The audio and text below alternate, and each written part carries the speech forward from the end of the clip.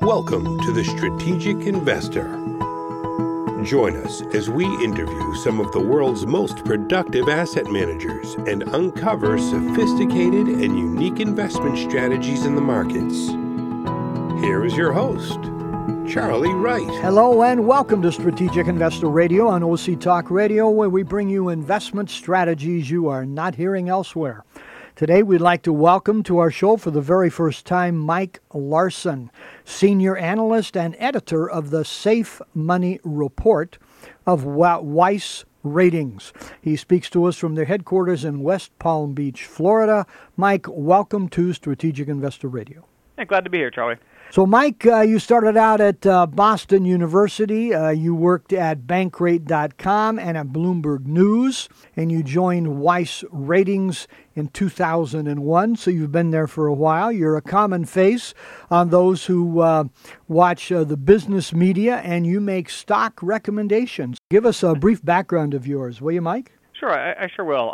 I came into this business, again, going to Boston University. I was actually a journalism and English double major and stayed up there for my summers, and Bloomberg News, the bureau in Boston, was hiring. So I had a chance to work for them and kind of get my feet wet in the financial markets from that side of the business, and just carried forward from there. After graduation, I went to work. I moved back here in South Florida, where I'm originally from, and went to work at Bankrate.com, kind of closely following the interest rate and mortgage markets for that company, and then made the jump over to Weiss to get into more of the investment side of the business, beginning back in 2001.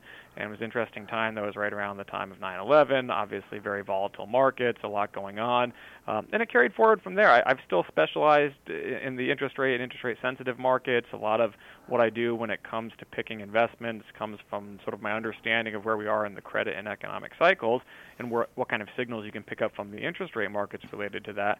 And I've generally found that in this industry, the sort of investment publishing and research business, about half of the people I've met over the years have come up from kind of the writing and journalism side, and the other half have come up from the stock brokerage, money management side, and so on. So it's been a nice mix, and I like to think that hopefully it gives you a little bit of a unique perspective on the business and on the markets overall.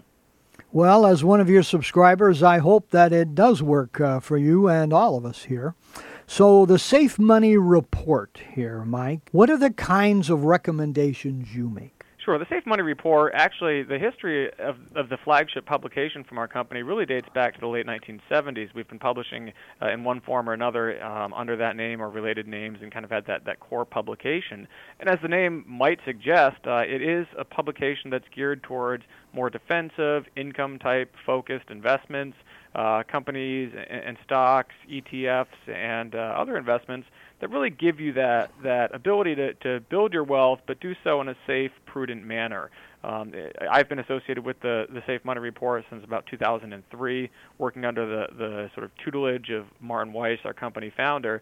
And I really think that approach, especially in markets like these that have tended to get a little more treacherous, a little more uncertain and volatile, can certainly really pay off in terms of helping to generate sustainable gains rather than kind of chasing these fly-by-night or these riskier type investments. That's really not how I try and, who I am by nature, I guess, and also what I try and do in the publication is be more defensive, focus more on capital preservation and growth as opposed to just growth.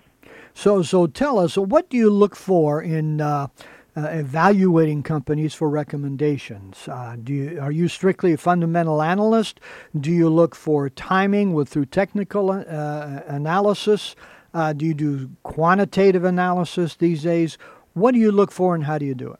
Sure. I'm more of a fundamental and cyclical oriented investor and analyst. I think that I look at kind of where I try and gauge where we are in the economic and credit cycle, and that helps to guide some of the overall big picture investment recommendations and decisions that I make.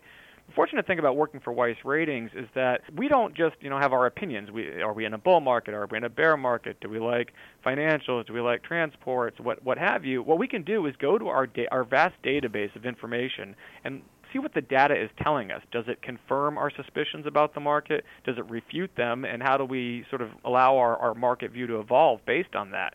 specifically in the Safe Money Report, we have a bedrock income portfolio. And to get to the recommendations, sort of narrow down the list of stocks to potential recommendations, we start with a feed of essentially 15,000 stocks that we get from Standard & Poor's and other markets. Then we distill for safety and liquidity. We're looking for a minimum market cap, minimum average daily volume. So those are sort of our initial filters. Then we go a step further and we assess the ratings of all these companies. It is a quantitatively based model that our company has developed over the years. And so we'll be looking for equities that are rated at least C- or better, which puts them in our equivalent of hold or buy categories. And then we'll narrow it down by dividend yield. We're looking for dividend yield greater than up to about 4 times the S&P 500. We're looking for dividend growth, 3-year compound annual growth of greater than or equal to about 10%. And then we have some sort of dividend coverage ratio and ability to pay type things that go into the factors as well. And finally, I will look at what our technical and momentum sort of sub-models are saying about these companies before I determine whether or not they make that final cut. And that's sort of an overall methodology that's looking at rating, it's looking at yield, it's looking at ability to pay greater than market dividends, and also looking at some of these momentum and technical factors to confirm whether or not the market is appreciating the fundamentals and rewarding these stocks with favorable technical patterns. Okay, that was quite a statement. I'd love to capture that and put it in a book sometime.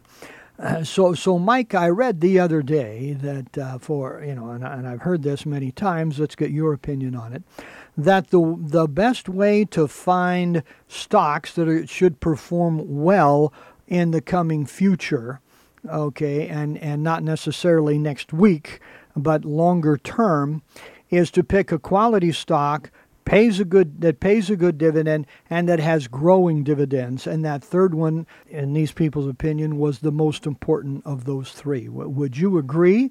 And are there kind of pitfalls in that kind of approach that others may not be seeing? No, I definitely think that approach is on the right track. I mean, again, we're looking for companies that pay dividend or that have indicated yields greater than the S&P 500, but not so high that indicates the dividend's at risk. So we sort of look for what we call that sweet spot, good dividends to pretty good dividends, but not fantastic because that may not be sustainable. And then you also, when you mention dividend growth, I mean, we're looking for a 3-year sort of compound annual growth rate of greater than or equal to 10%. If you see that over a span of a few years, I think that gives you an idea of the overall trend of the company. Not only are they able to pay their dividends, they are growing them, over a multi-year cycle, and that certainly gives you some more confidence when it comes to investing in these types of companies. And again, I think that that's going to be more important than ever if we do enter a more challenging economic environment, which is generally sort of my outlook. Coming down the pike, I think that here, this far into an economic expansion, we are going to have some issues with potential growth. So you need to be a little bit more careful. You need to be a little bit more defensive as an investor, and that's where dividends come into play because they do give you that support if we do in fact end up having a sideways to down market. So a couple of questions here. One is dividend aristocrats. Okay, as I'm sure you're well aware, it takes about 50 companies who have increased their dividends every year for the past, I think it's 25 years. Are you a fan of that, or is it overly simplified? It is sort of a simplistic way of looking at it because I think you also do want to incorporate some of these ratings-based and technical screens that we try and do here at Safe Money Report. But it's a good place to start. I mean, there are some companies out there that clearly have been paying dividends for years and years. They've done so through multiple market and economic cycles, not just in the good times, but also the bad. And I think that can give you more confidence and comfort as an investor, particularly, again, if you're at that stage in your life where you want to be more defensive, focused a little bit more on preservation versus growth. Certainly, that's the kind of company that you can sleep well at night knowing that that's in your portfolio. Okay, good to hear. And then number 2, do you look at non-stock market stocks, okay, or partnerships that have incentives to pay high dividends, and so they naturally pay higher dividends? So REITs, business development companies, master limited partnerships in the energy space, even closed-end funds.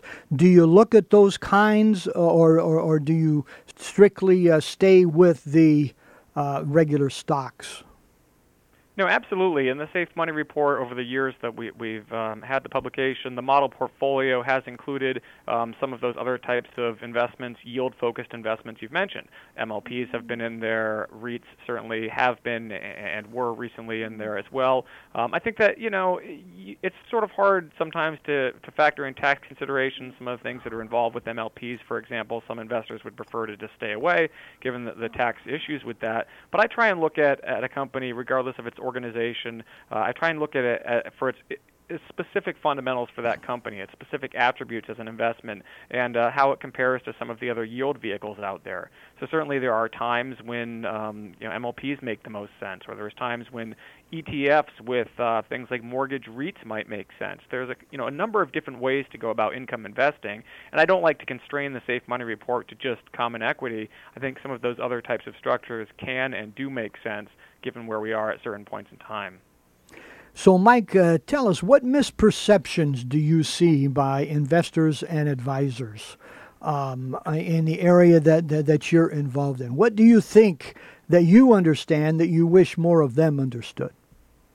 Sure. I think, especially in recent years, when we've had a pretty strong bull market trend up until, say, early 2018, I think a lot of the focus was on the Gordon Gekko greed is good approach to investing, right? Focusing purely on capital gains and companies, FANG names, tech names, and so on that were extremely in powerful momentum-type trends.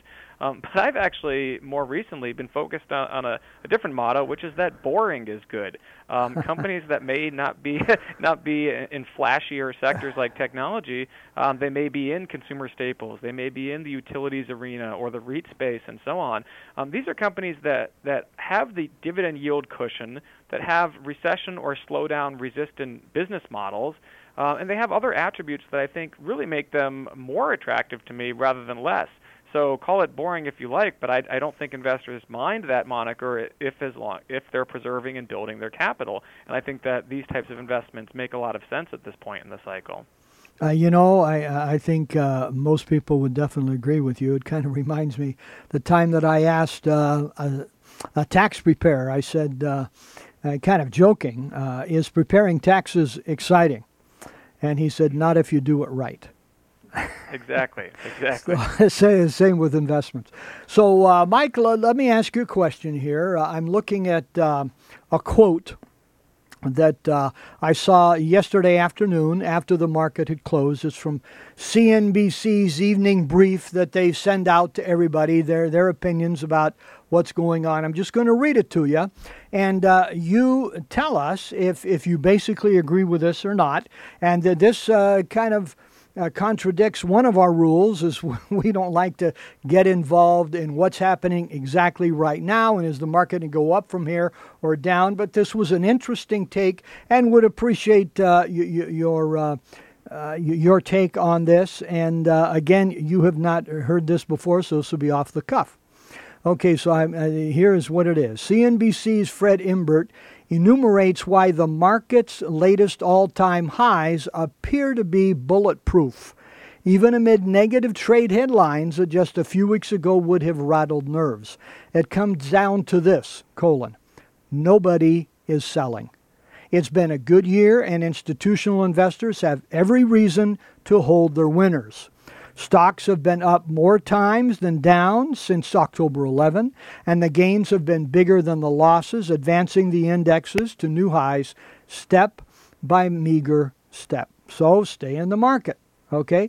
How would you react to that? Sure. A couple of thoughts come up when I hear that. Obviously, sentiment factors into positioning. I mean, investors get extremely bullish when we're near peaks, and obviously extremely bearish when we're near valleys in the market.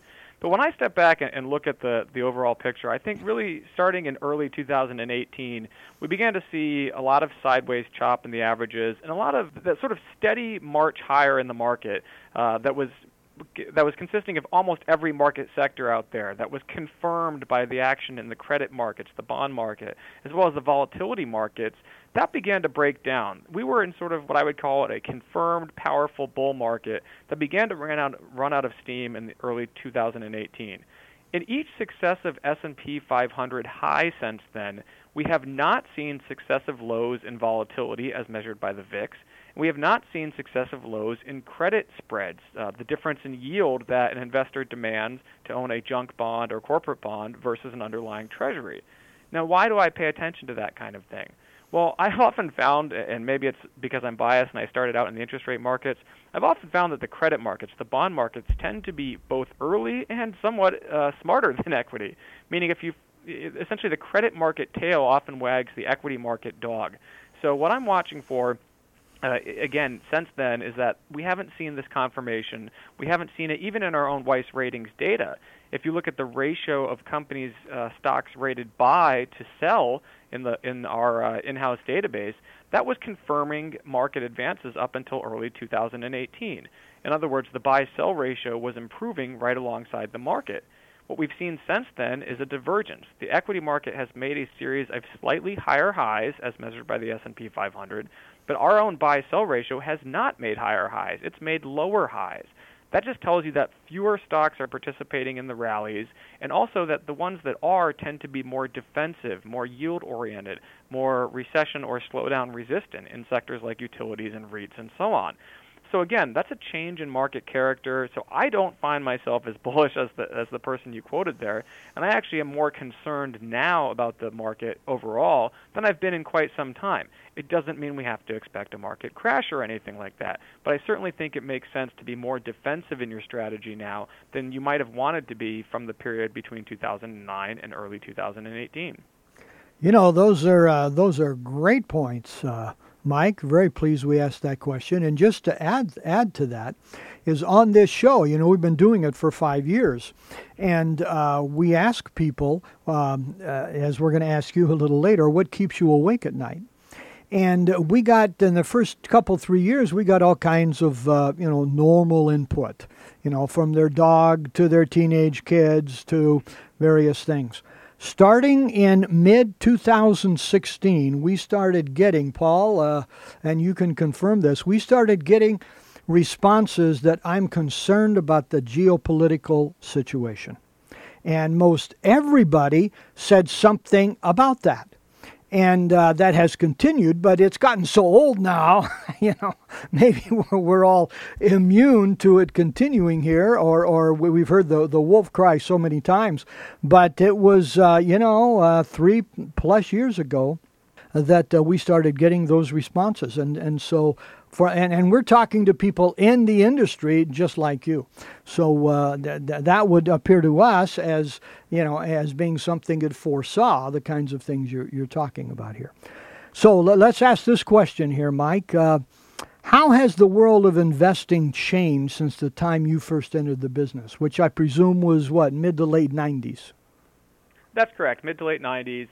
Certainly, having been really coming into the market and first following the financial markets closely at what was approaching peak exuberance in the late 1990s with the dot-com boom and so on, and then seeing the unwind from that process.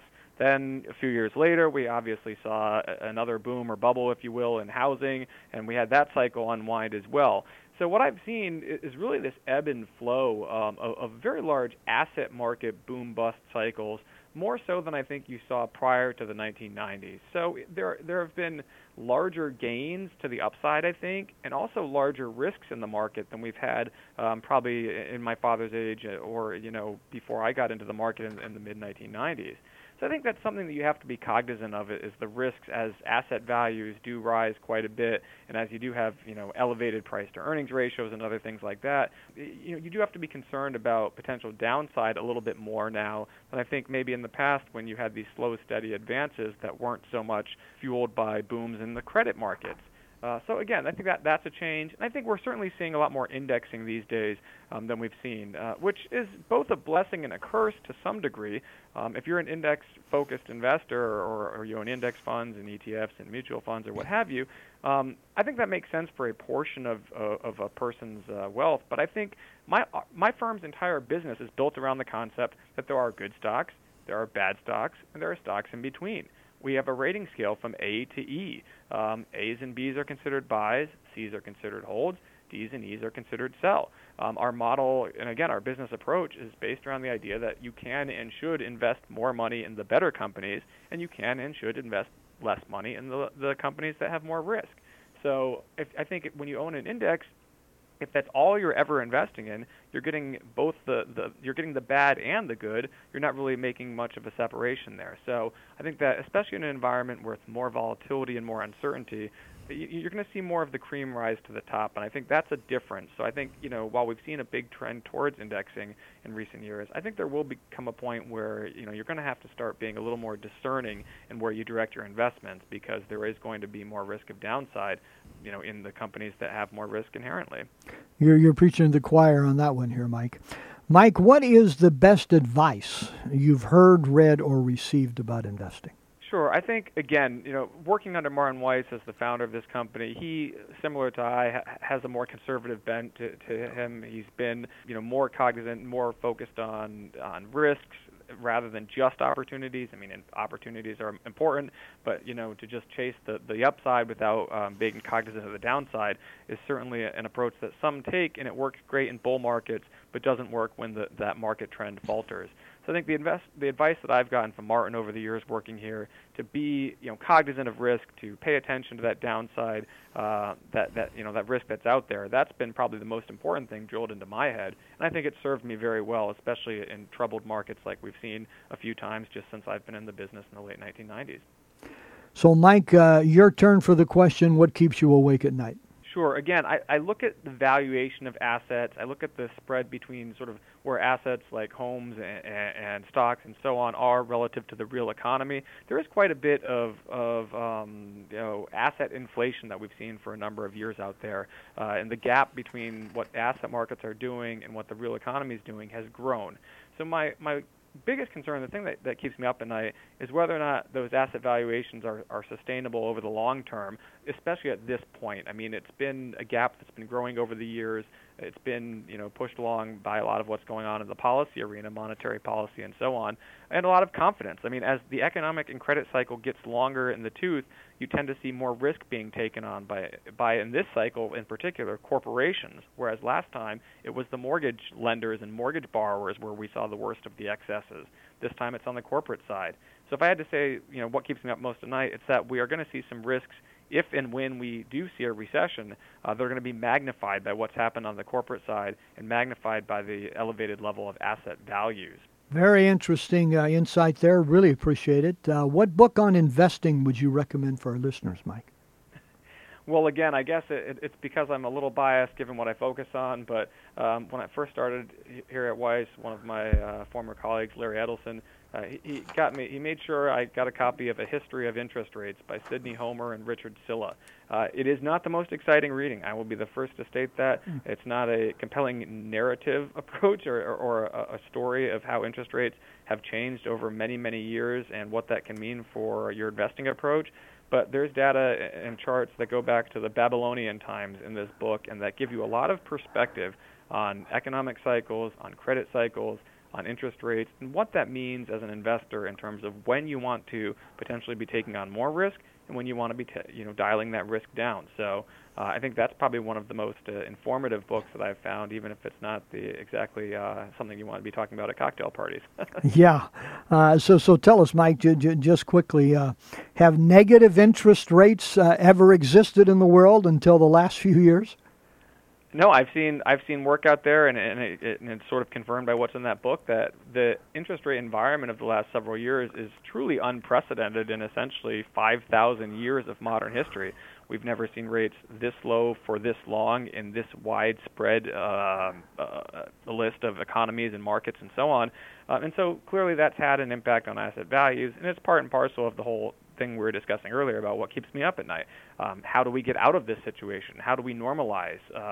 When you have unprecedented policies, you have to be concerned that there may be some unprecedented or unanticipated consequences. And that's another reason why I think a more cautious approach at this stage makes a little bit more sense. No question about it. It all goes together. So for those who would like to know more, your website and any contact information you can give us here.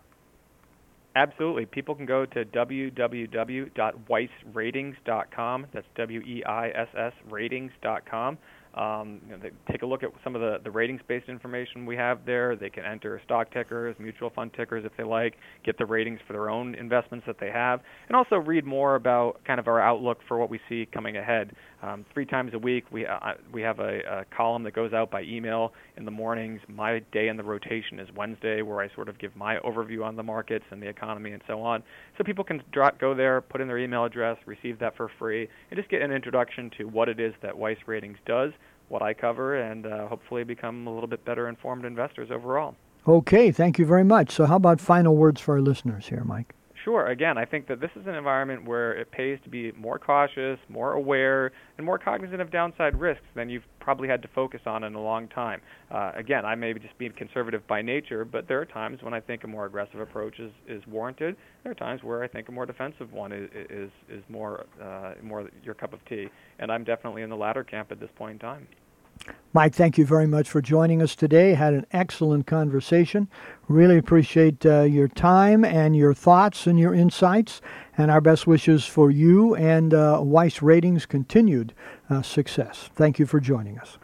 Again, we've been talking with Mike Larson, Senior Analyst and Editor of the Safe Money Report of Weiss Ratings. You've been listening to Strategic Investor Radio on OC Talk Radio, where we bring you investment strategies you're not hearing elsewhere. We'd love to hear from you. You can contact us at info@strategicinvestorradio.com and go to our website to hear podcasts of all of our interviews and shows, strategicinvestorradio.com. I'm Charlie Wright, wishing you an enjoyable week and productive investing. Strategic Investor Radio is a production of OC Talk Radio and is provided for educational purposes only. Content of this program and the views of the guests should not be considered as recommendations by OC Talk Radio or investment advice from the host Charlie Wright or any other entity attached to this production. Investors should always consult qualified financial, investment, tax, or legal professionals prior to investing.